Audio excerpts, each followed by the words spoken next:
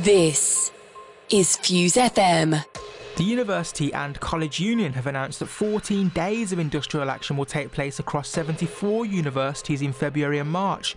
The University of Manchester is set to be affected. This is what one student had to say. Fundamentally, we're an apathetic student body, which means that we're being used as a bartering chip for a university that doesn't listen to us, which means that we're not going to help the cause of lecturers in the slightest. We're just being used as cannon fodder as part of a bigger political issue.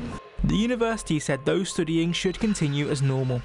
University leadership have opened a consultation to students and staff into proposed changes to its investment portfolio. It comes after students occupied management buildings in a bid to highlight the climate emergency. Student favourite Indigo is expected to remain closed until February the 17th following a stabbing. Council documents revealed one victim suffered neck injuries. The club said it was devastated. And finally, the world of clogs, Revolution Manchester and even Hooters in Atlanta, that's where the university has been spending its money. A Mancunian investigation uncovered the university's credit card bill. A spokesperson said all claims have been approved for legitimate business purposes. That's all for now. You're in focus.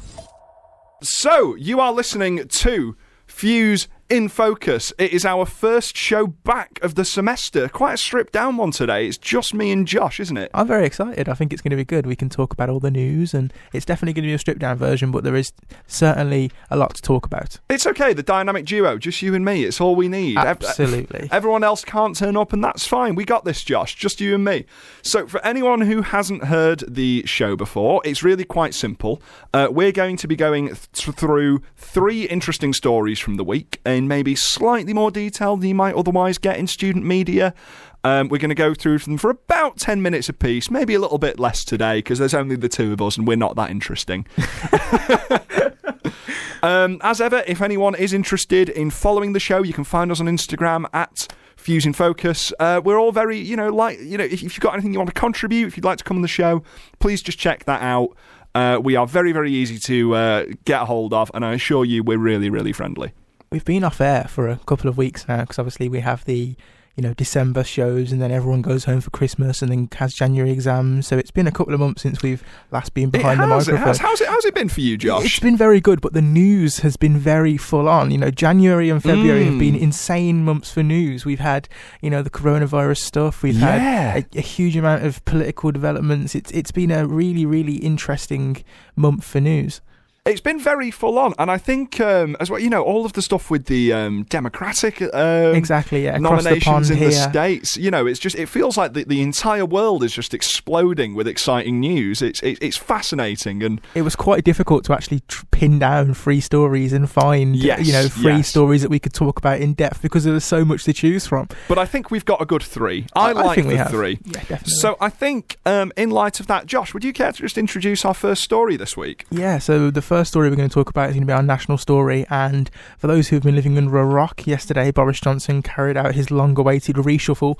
It was his first major sort of shuffling of his cabinet since he won that landslide victory back in December, and it was supposed to be quiet, wasn't it, James? Yeah, this was thought to be basically quite an ineffective one by political pundits. Like, I was watching Laura Kuenssberg's breakdown of it, and it was thought to be, maybe a few minor shufflings round, nothing too exciting. And then the big story that came out of it was very unexpected. Sajid Javid resigned as Chancellor, which is quite sensationally. Total shock. I don't think anybody saw that coming at all. And the thing that I found really interesting about it, so he was offered the chance to stay, but refused. Yes. I mean, we saw, as it started, we saw a few people getting the chop because you see the people going into Downing Street that already have jobs.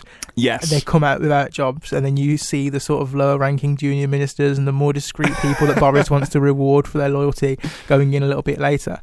And it was there was a few sort of major sculpts. It was a slight, bloodbath. I should say a blood fountain. It was a little bit, it wasn't quite so, ruthless to begin with.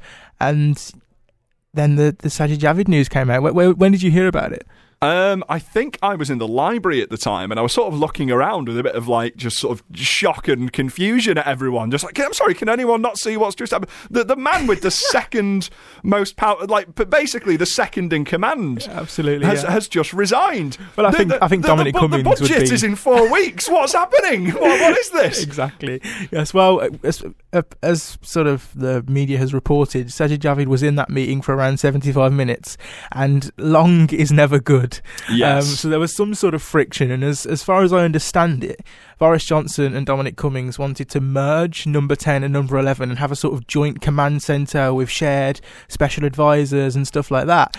Yes. And, you know, Sajid Javid has said, no way, no self-respecting minister is going to sack all of his current aides and allow, it's a power grab from number 10, essentially, is what it is. This sort of thing has happened before with number 10 and the Treasury. There have been joint, teams, and there have been in the past, because the Prime Minister's role is First Lord of the Treasury, isn't it? So that this has happened before, but it's unprecedented in modern times, and I think Sajid Javid probably didn't know before he went in. No, and it just got sprung on him. What do you think? I know we're both on a sort of opinion basis. We're probably Boris skeptics, but do you think that?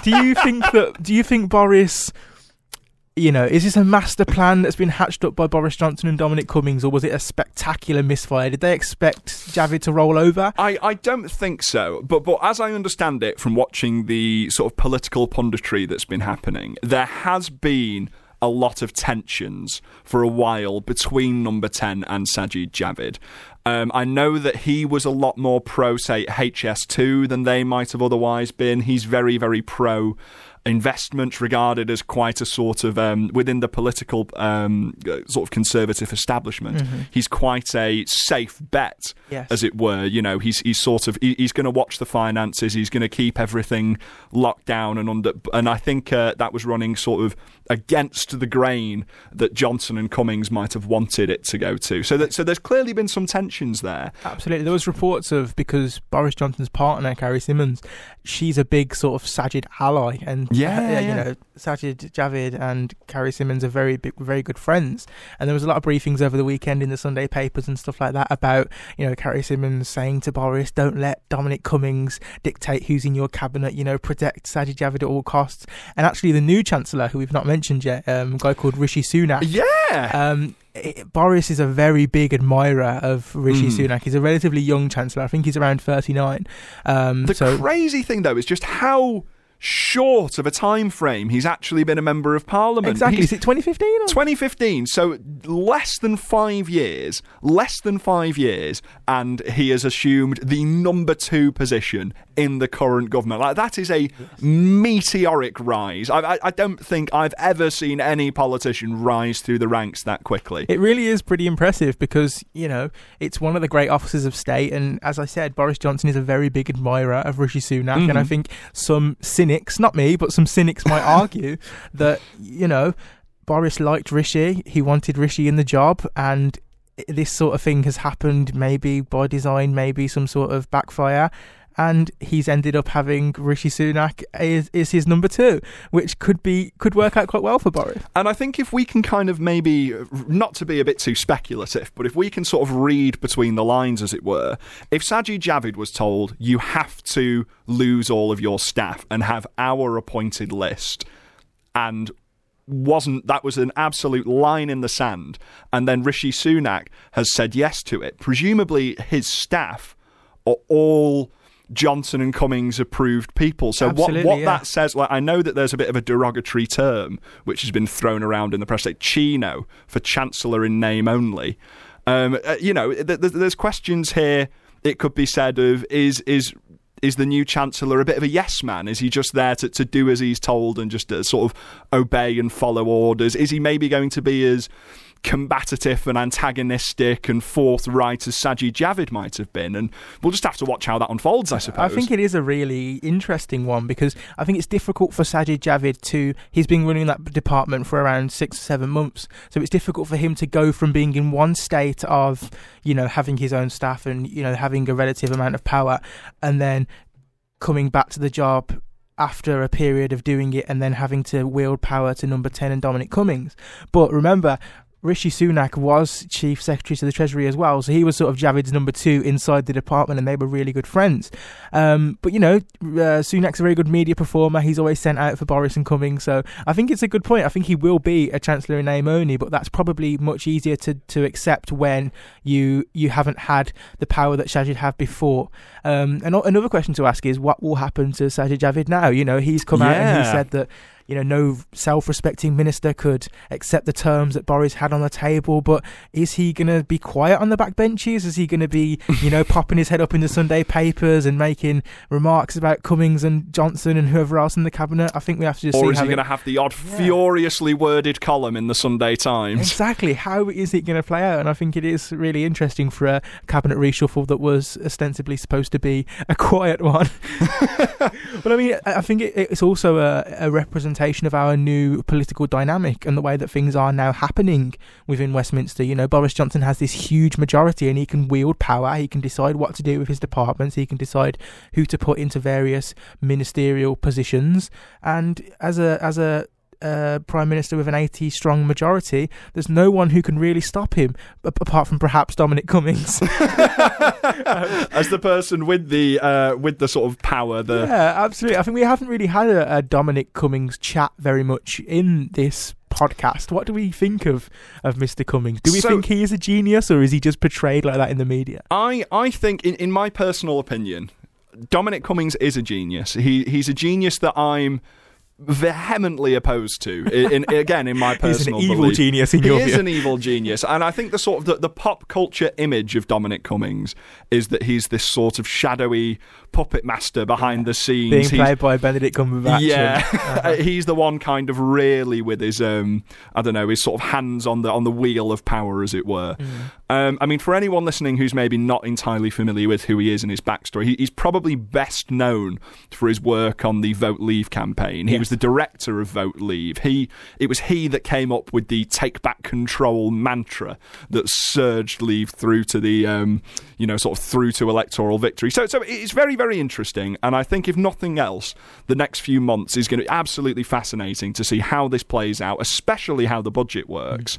It's a very, very exciting and terrifying time, depending on your perspective. If you are interested in these sorts of things, keep an eye on Dominic Cummings related media stories, because there are always briefings about him having to give up some power, about him being the most powerful man, but perhaps even more powerful than Boris. And there are also reports and suggestions that if he doesn't get his own way and he doesn't get to dictate what happens, he's not the easiest of people to deal with. There were reports when he was appointed that he said to Boris, I will come and work for you, but I have to be in control. I have to be the one that does all of the work. So keep an eye on Dominic Cummings, especially students, because if he can wield influence over any department he likes, that means that he worked within the Department of Education when he was a special advisor for Michael Gove. I think that in the future we could be talking about Dominic Cummings after he's done with the BBC and he's taken his axe to that. He could be coming to your town.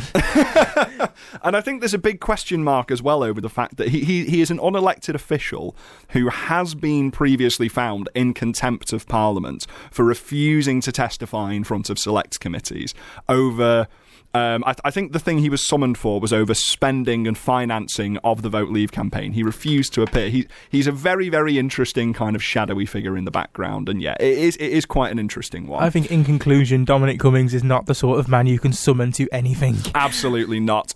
Josh, should we move swiftly on to our next story? Let's move on. We usually save a space for the environment, and we usually have a bit of an environment corner, don't we? Yeah, every time. We usually have a nicer transition than that, but perhaps it's because it's a bit more stripped down and a bit more chilled. We haven't got that transition this time. But there's been lots of environment-related stories this week. There has been. And as we speak, in Manchester, in London, in big cities in the UK and around the world, there is another one of these Friday climate strikes. And, that means that students and employees, they leave their places of work or study and they go and they make their voices heard about how the environment is going and how the lack of action is going, if that's fair to say, by governments and universities and companies. And they say that they want change and they want, a little bit less carbon in the environment, and they say they want more environmental policies, and that is happening right now. Which, I mean, we always talk about it, and we've been to a few, we've interviewed a few people, but they don't show any signs of letting up, do they? No. The sort of powers that be, and I think it's important to bear in mind that this is very much a sort of global point of contention. Like, there are so many governments and organisations that are being held account and being kind of directly challenged by climate strikers and environmental protesters and whatnot. I think one of the more interesting things, I'm not sure if you saw yesterday, did you see Extinction Rebellion digging up the lawn in front of the Home Office? I didn't know. I did see them in Cambridge. They barged into a council meeting in Cambridgeshire. I didn't see this. It was a budget meeting, and they was sat on the tables and they occupied the buildings and stuff like that. So they don't seem to be stopping their direct action. No, and they won't. And I think what with this being an even more sort of topical issue, like I think since we've last been on air, Extinction Rebellion have been declared an extremist organisation. Yeah, that was a bit of a shocking story to me. I saw that one in The Guardian, and there was a few green groups within that document. It was a MEP document or a police document or something like that. I think it was, yeah, because they have to produce effectively a shortlist of these are the organisations that we're keeping an eye on. That's the one, yeah. I should say I don't know exactly which force was behind that document, but there was Greenpeace was on there, Extinction Rebellion was on there. There was so many eco groups on there, and it did lead to quite a big conversation surrounding, can you classify a group that wants environmental change as an extremist group? And moreover, because Extinction Rebellion, a big part of their mantra is, they're non-violent protesters. They always notify the police before they take actions. There's a big question mark of, can a group be extremist if you notify the police what you're going to do in advance and then demonstrate completely non-peacefully? And I've never seen Extinction Rebellion do anything that wasn't peaceful. The least peaceful thing they've ever done is gone into the House of Commons with their todgers out. I mean, I'm really not quite sure how in any way Extinction Rebellion can be classed as an extremist group. But this is why the environment is such an important topic to us, and it's a reason why we talk about the environment so much, because on this show we like to focus on local issues, university issues, national issues, international issues, and the environment is one that goes across all of those different places. Exactly. And this week we had the University of Manchester committing to a consultation on its investments. We've talked a lot about this on the show before. A couple of weeks ago there was that Occupy, the group that occupied the John Owens building, the University Leadership Buildings. And we interviewed them on this show, and they were sensationally good fun. They were good. They told us that they was going to the toilet in pot noodle bottles, and they were, occupying the building for as long as it took. But it seems that their actions have had quite a significant impact on the university, because the university has said it will now open a consultation into its investment portfolio, because at the moment it has multiple millions of pounds in fossil fuel investments. So, oil companies, BP, ExxonMobil, stuff like that. And it's now saying it's going to do something about that, which to me sounds like good news. Are you as optimistic as me? Of course. I think it's hard to look at that and not regard it as good news, as it were. The aim of the protesters was to get the university to acknowledge the problem and take action. Yes. And sure, there's nothing concrete yet. It's them agreeing to begin a consultation. But that's surely the exact action they wanted. That surely is just an unmitigated success. Yeah, but I think it is important to say that a consultation is not the same thing as action. Yes, and it's not the same thing as absolutely saying we are going to divest from fossil fuels, which a couple of unis have now done. The university said that its policy change was pioneering, which I know is great PR, but given that Leeds and lots of other unis have done similar things, can it really be described as pioneering? I'll leave that to the listeners to decide. But yeah, students and staff can give the University of Manchester feedback on the proposed investment policy up until Monday the 9th of March. So if you are a Manchester student, then do be sure to give the university your thoughts. And also, it's really important for students at other universities to keep pressuring. Well, if you do believe in that, direct action does work. We've seen that. And I think that there are plenty of things that students and environmental activists can now do. It seems we're seeing a shift in movement in universities, and we've been talking about this since September, and it seems that even in that short period of time things are beginning to happen. I'm not sure if you'd agree. No, of course I'd agree. I think that there's still naturally a lot of work to be done, and there's still climate science seems to be suggesting a figure that Greta Thunberg repeatedly falls back on as, I suppose, the sort of poster child, as it were, for the environmental action group or movement. She keeps saying that we need to reach a level of carbon neutrality by 2035. So we've obviously got a good 15 years there, yet where this is going to be a hot topic. Like this is topic. I see what you did there. That was so unintentional, but I don't know. Maybe I'm just so quick off the mark, Josh, and so witty. I think that if we're talking about it now, and I'm saying this as a completely inexperienced, I don't possess any particular scientific knowledge. Yeah, we should preface this by saying we are not climate scientists. But it does seem to me that, we've been talking about this now it's 2020. We've been talking about it since at least the year 2000. Al Gore was a big environmentalist when he ran for US president.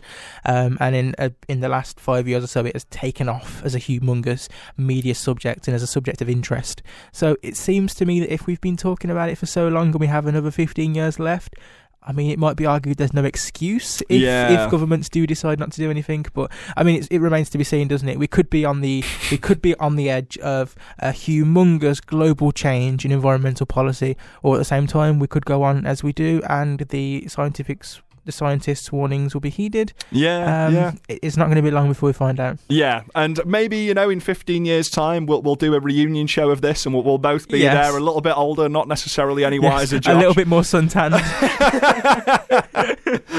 Just say, well, it looks like they're going to start. Is this progress? We've been talking about this for a while, but they are now actually basically going to our entire lives.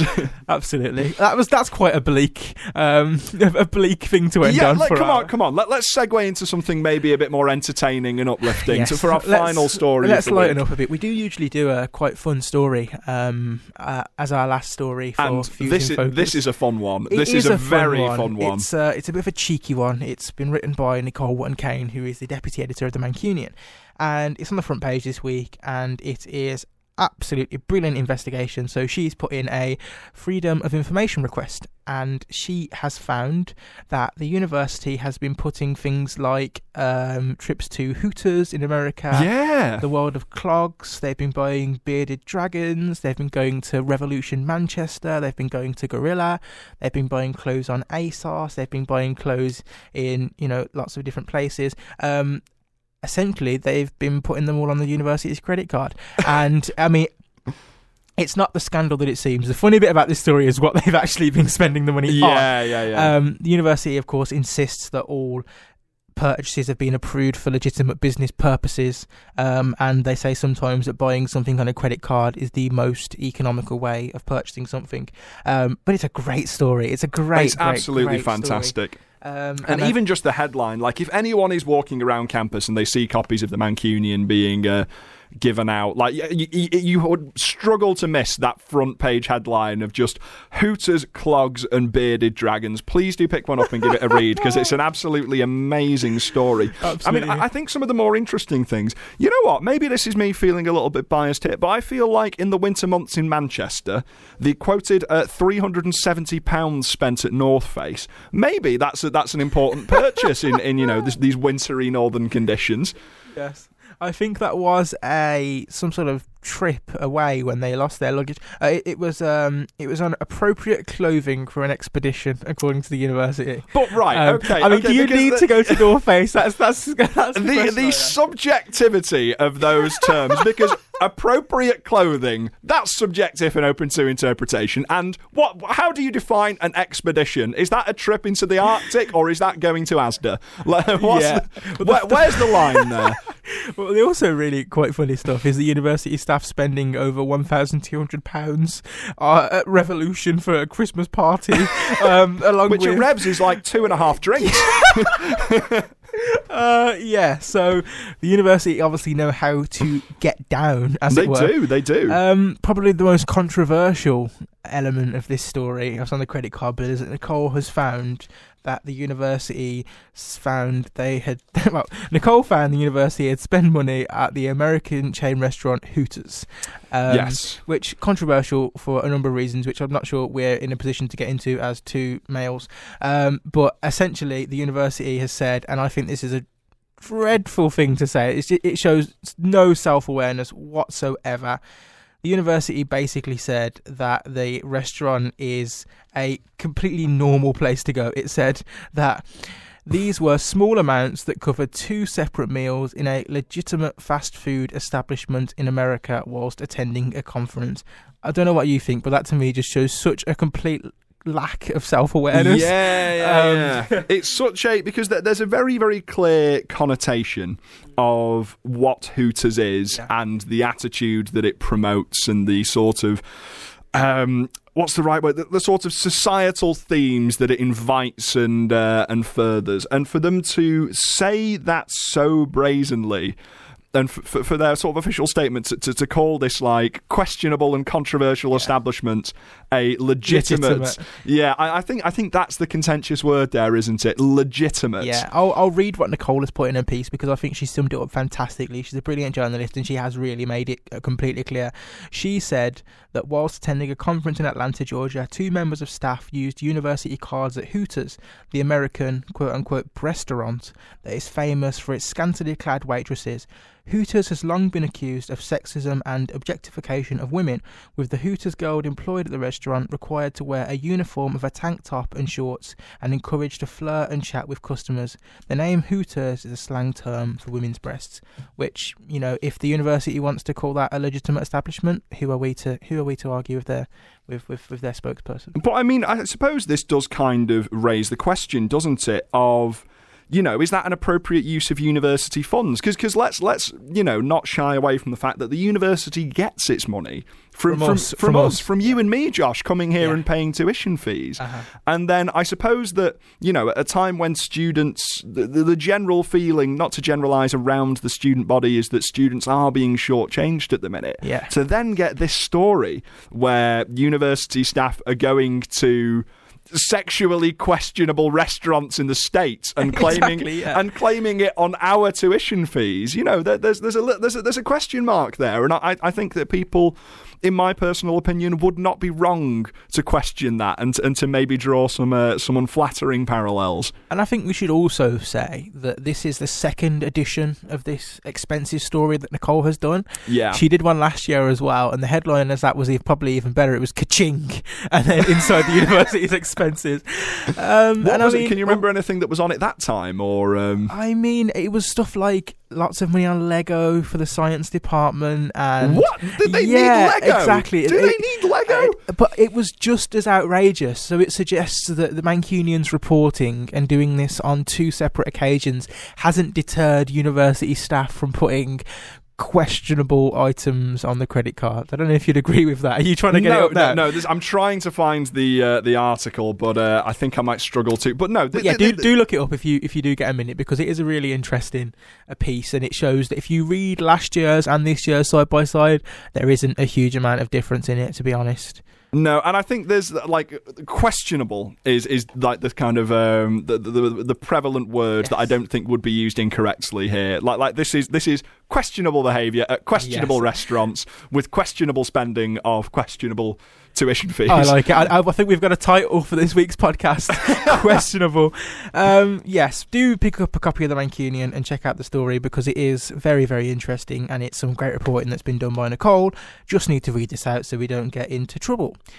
A university spokesperson said, "The university has a robust and proportionate system in place for all of our staff expenses. The claims outlined by the Mancunian have all been approved and for a range of legitimate business-related purposes. There are times when using a corporate credit card is the most efficient way to purchase goods and services. These include travel, attending and hosting academic conferences and events, students teaching and learning, outreach work, and carrying out and promoting our institution's research. A significant amount also goes on staff and academic training. For example, a substantial total of the expenses simply went on venue hire and catering for hosting events, training and conferences. This is the case with the majority of the location and hotel claims highlighted by the Mancunian." There you have it. That's the university's response. I think everyone will be able to gauge their own opinion from the story and the university's response. Yes, and if anybody does have any thoughts on this, please don't be afraid to get in touch and let us know. We always want more interaction with people. If anyone's got any stories, don't be afraid to get in touch. Like we said at the start, you can find us on @FuseInFocus on Instagram. But I think that's just about everything there, Josh. I think we did a good job on our own. I think we did the dynamic duo. Given that it was just the two of us, I'd say we've done an absolutely spectacular job. And we hope that all of you guys listening on Apple Music and Spotify did enjoy the show. Please, if you are interested and you're a student at the University of Manchester, if you've got a bit of a knack for news and you want to come in and have a chat and a laugh, please do come on in and come and talk news with us. Yeah, even if it's just a story that you think is interesting and you'd like us to highlight and cover on the show, just send it to us. We always want more interaction, so please don't be afraid to get in touch with us. You can also find us, I should mention, on the Fuse FM News Presenters group on Facebook if that's more your thing. So we will be back here at the same time next week. We will. Fantastic. Well, I've really enjoyed this show, Josh. I have too. I've missed it. It's been a long 2 months over the Christmas period, and I think we need to get back and get chatting about the news. And I think to play us out today, what we're going to have is more Boney M, typically. Let's do it. Thanks for listening, guys.